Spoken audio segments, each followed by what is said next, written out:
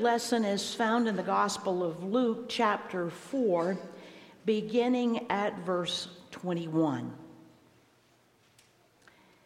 Then he began to say to them, "Today this scripture has been fulfilled in your hearing."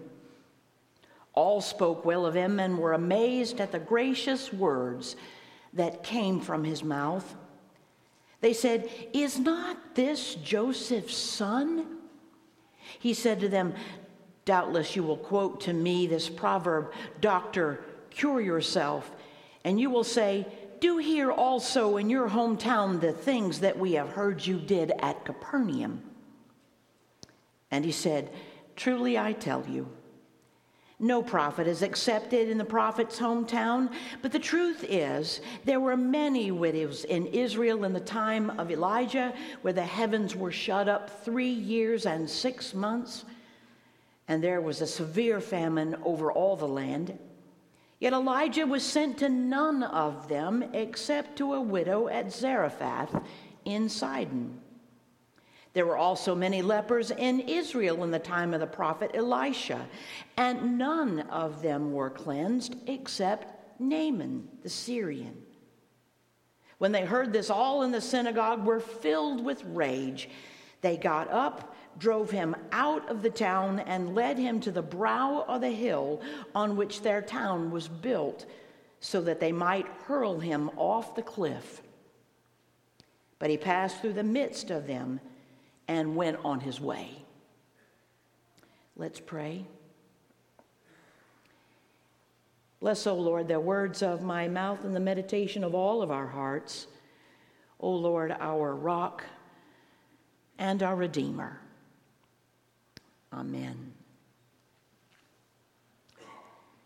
Pastors, I think, understand something of this scripture's difficulty. Because a pastor's homies are really, really proud and pleased that you came out of them. Your parents are proud. Your church is proud. The hometown says we did good. And those homies have some pretty big expectations. I will never forget the day my mother called to say that one of my sisters was having difficulty in her marriage and I was to fix it.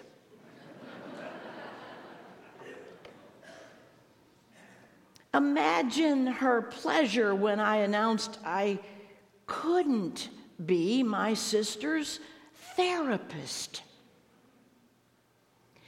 There's something about our education in which the family then begins to assume that at graduation you got some kind of a magic wand and the right words for all occasions. On my father's deathbed, my 3 other sisters and I were caring for him, and he was lingering. And you know how in hospice they always tell you to give them permission to go on. And all of them looked at me and said, "You tell him."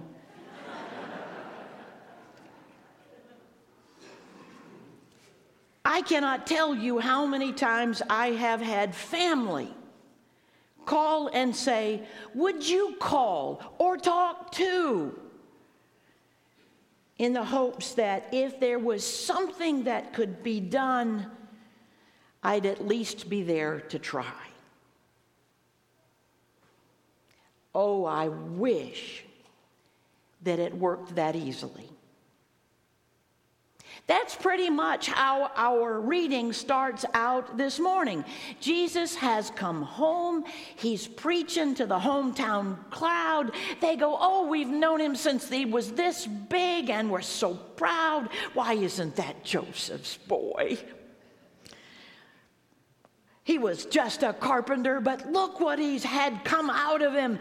And look at him now. He's learned such authority in his preaching. He was born to this, I tell you, born to do it." By all accounts, it's a beautiful scene. So what goes wrong? How does this tender little homecoming gathering turn to suddenly so ugly?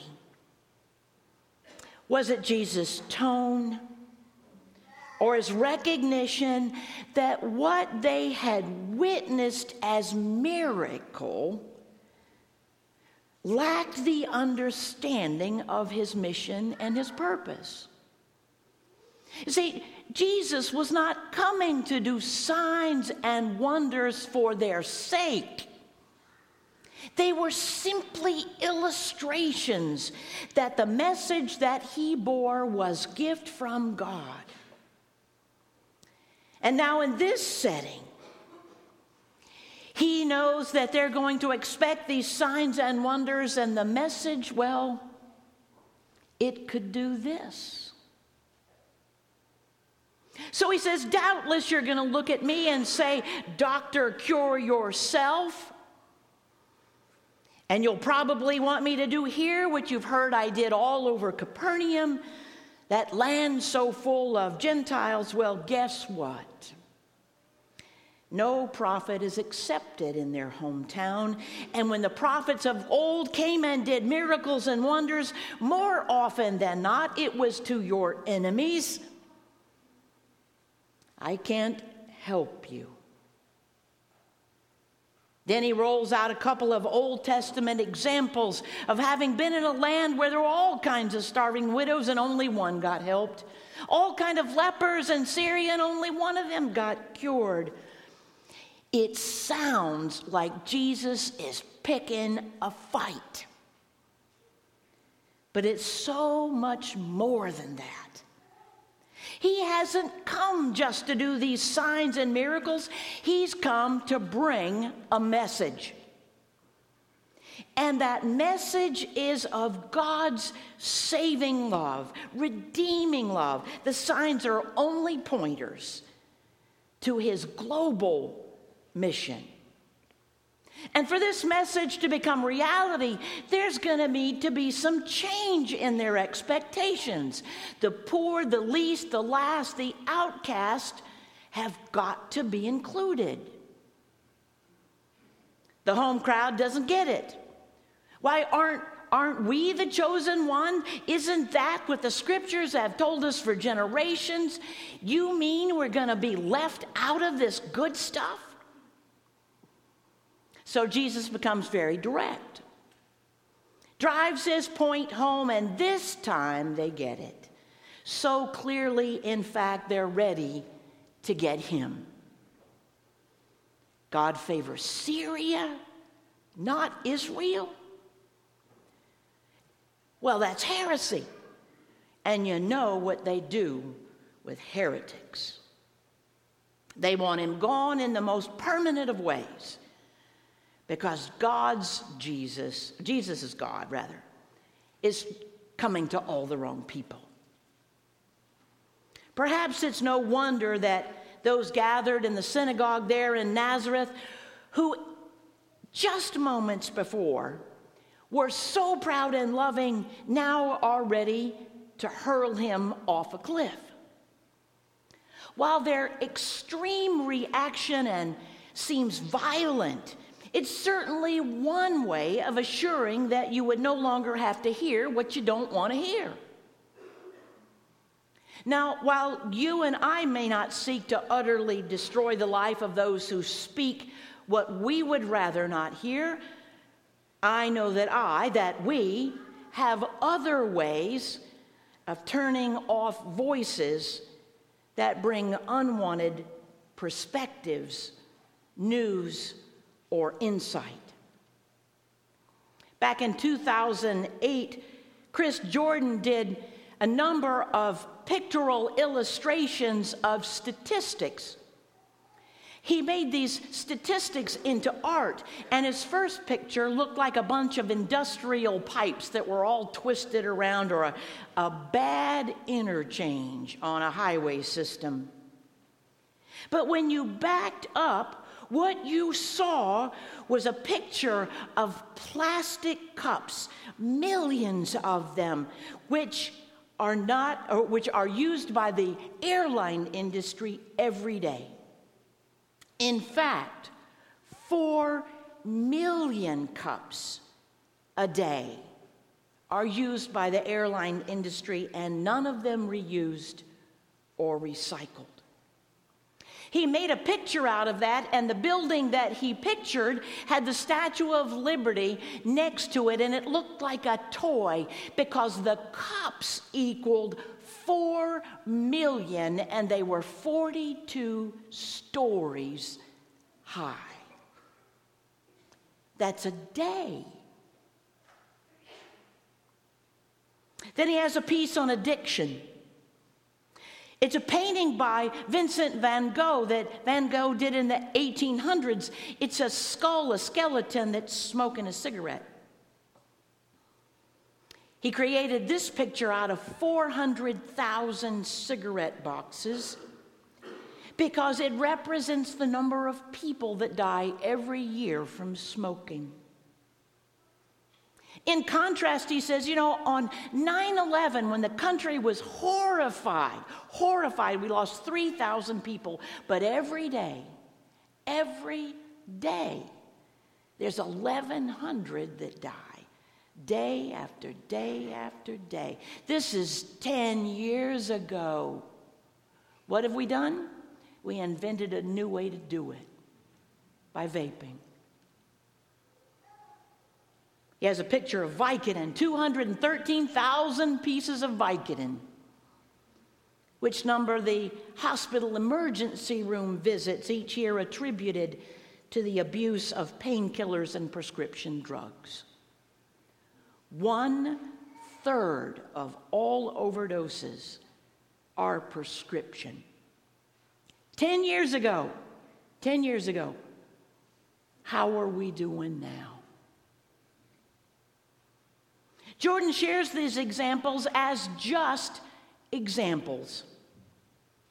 He's not out there looking for these to be the issues of the day. He's just holding them in front of us as ways to illustrate how we have turned off the pain and the problems of others. Scripturally speaking, our comfort and right to have things our way has stopped us from feeling enough of others' pain, to have lost our sense of grief and anger over the atrocities going on around us. We're leaving so many hurting, least, last, and lost without a reaction, let alone a blessing. Now, I know we are used to the old saying that pastors give you 3 points in a poem, right? Well, I'm going to ask you 3 questions and offer a promise. That's the deal today. First question: what's the message Jesus offers in response to the rejection of the hometown crowd? Well, he left, which seems a pretty good move given the situation, but he did not flee the mission. He saw no need to take a greater stand that day. His momentary rejection, while certainly disappointing, could not have been surprising. Most significantly, however, there is no spite in him. He's blunt, but he doesn't repay rejection with rejection. He's not looking for a better class of sinner to save. He just wants us to know that we can't define whom he loves or what he's going to care about. He doesn't call off Calvary. He goes to the cross for the people who strung him up on it, who drove the nails in his hands, who scourged his body and put the crowns on his head. He goes to the cross for you and for me. Despite our rejection, and even because of it. He takes our pride, our indifference, our hypocrisy, our bullheadedness, and what does he do but give us back love? It would not be his last rejection on the way to the cross.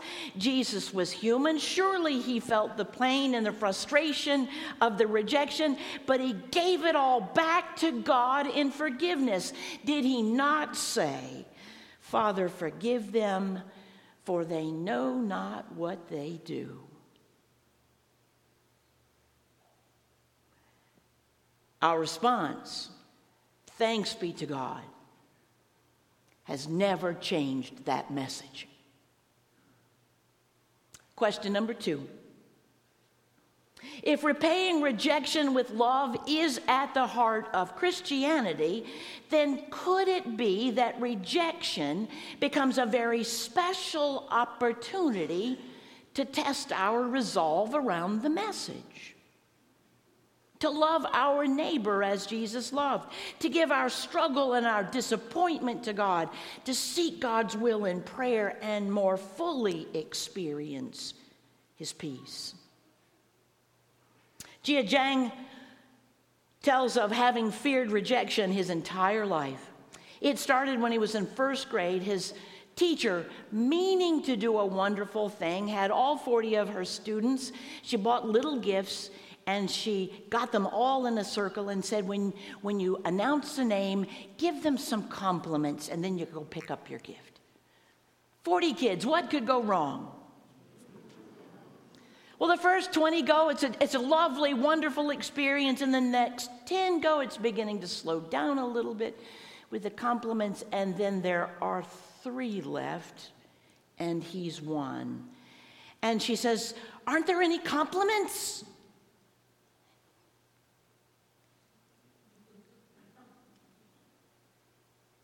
She said, "Oh, if you behave better next year, maybe there'll be some." She had no idea she was going to turn this little exercise in positive engagement into a roasting of 3 small children. But by golly, it ruled his life. He would get so excited about new opportunities and things he could do, and every time that 6-year-old in him would win. So he went about figuring out how to overcome his rejection. He found a thing called rejectiontherapy.com. There is such a thing. It invites you to take 30 days and invite rejection. Look for it. So he goes, he's a high achiever, so what he does is think he's going to do 100. Why not? So the first day he goes and he asks the security guard at the front desk if he can borrow $100. And the guy says, "No." Why? Well, he was so anxious that he just said, "Okay, thanks," and ran. Now he filmed it. Thanks be to God, he filmed it, and he watched himself later and realized that the guy wasn't mean to him or menacing. In fact, he was kind enough to ask why. So he knew the reaction was his and not someone else's. Second day, he decided he would ask for a burger refill. He went to a restaurant, had a burger, and then went back to the desk and said, "Can I have a burger refill?" And they said, "What?" He said, "Like a drink refill. Can I have a burger refill?" And they said, "Man, we don't do that." He said, "Well, I love your restaurant. I love your burgers. I'd love you more if you had burger refills." And of course, they don't. But he began to grow. Third day, he went to Krispy Kreme and asked if they would make an Olympic version of donut rings in all the colors. The woman took him seriously, wrote it all down. 15 minutes later, she came back with it.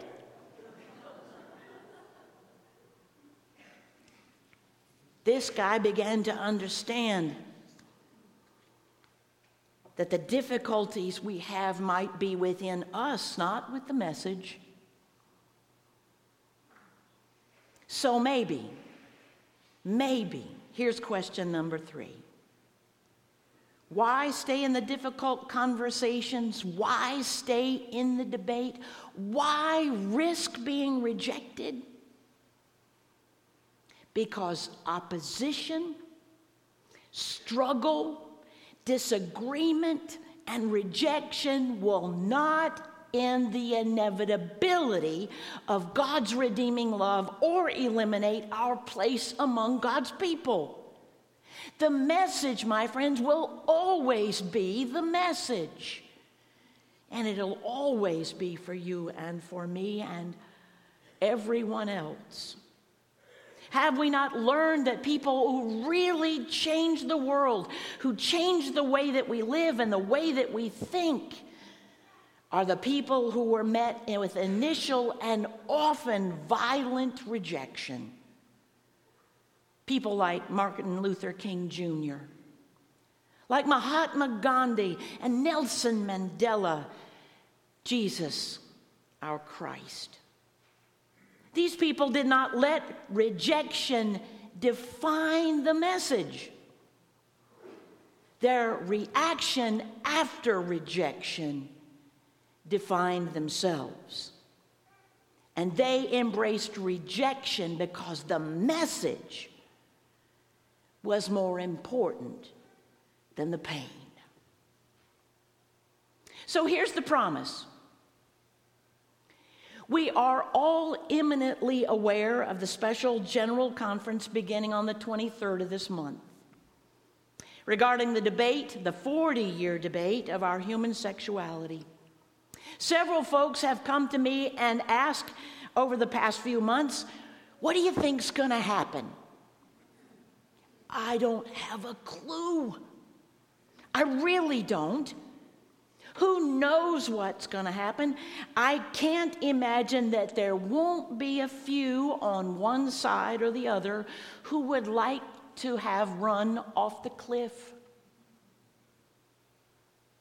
But I do hope they remember the message.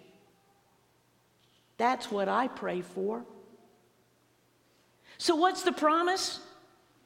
The promise is that on the Sunday after that conference, Stony Brook will still be here at 485 Cherry Bottom Road. The sun will have come up. We will worship. We will sing. We will praise God. And we will celebrate the God who loves us and saves us all. Jesus won't have removed his promise of love, and we will heal and love and continue to serve a risen Savior. The message of love, the one that got Jesus run out of town, will still be our mission. And we'll keep on loving, and we'll keep on serving. Right on this spot. That's a promise. Amen.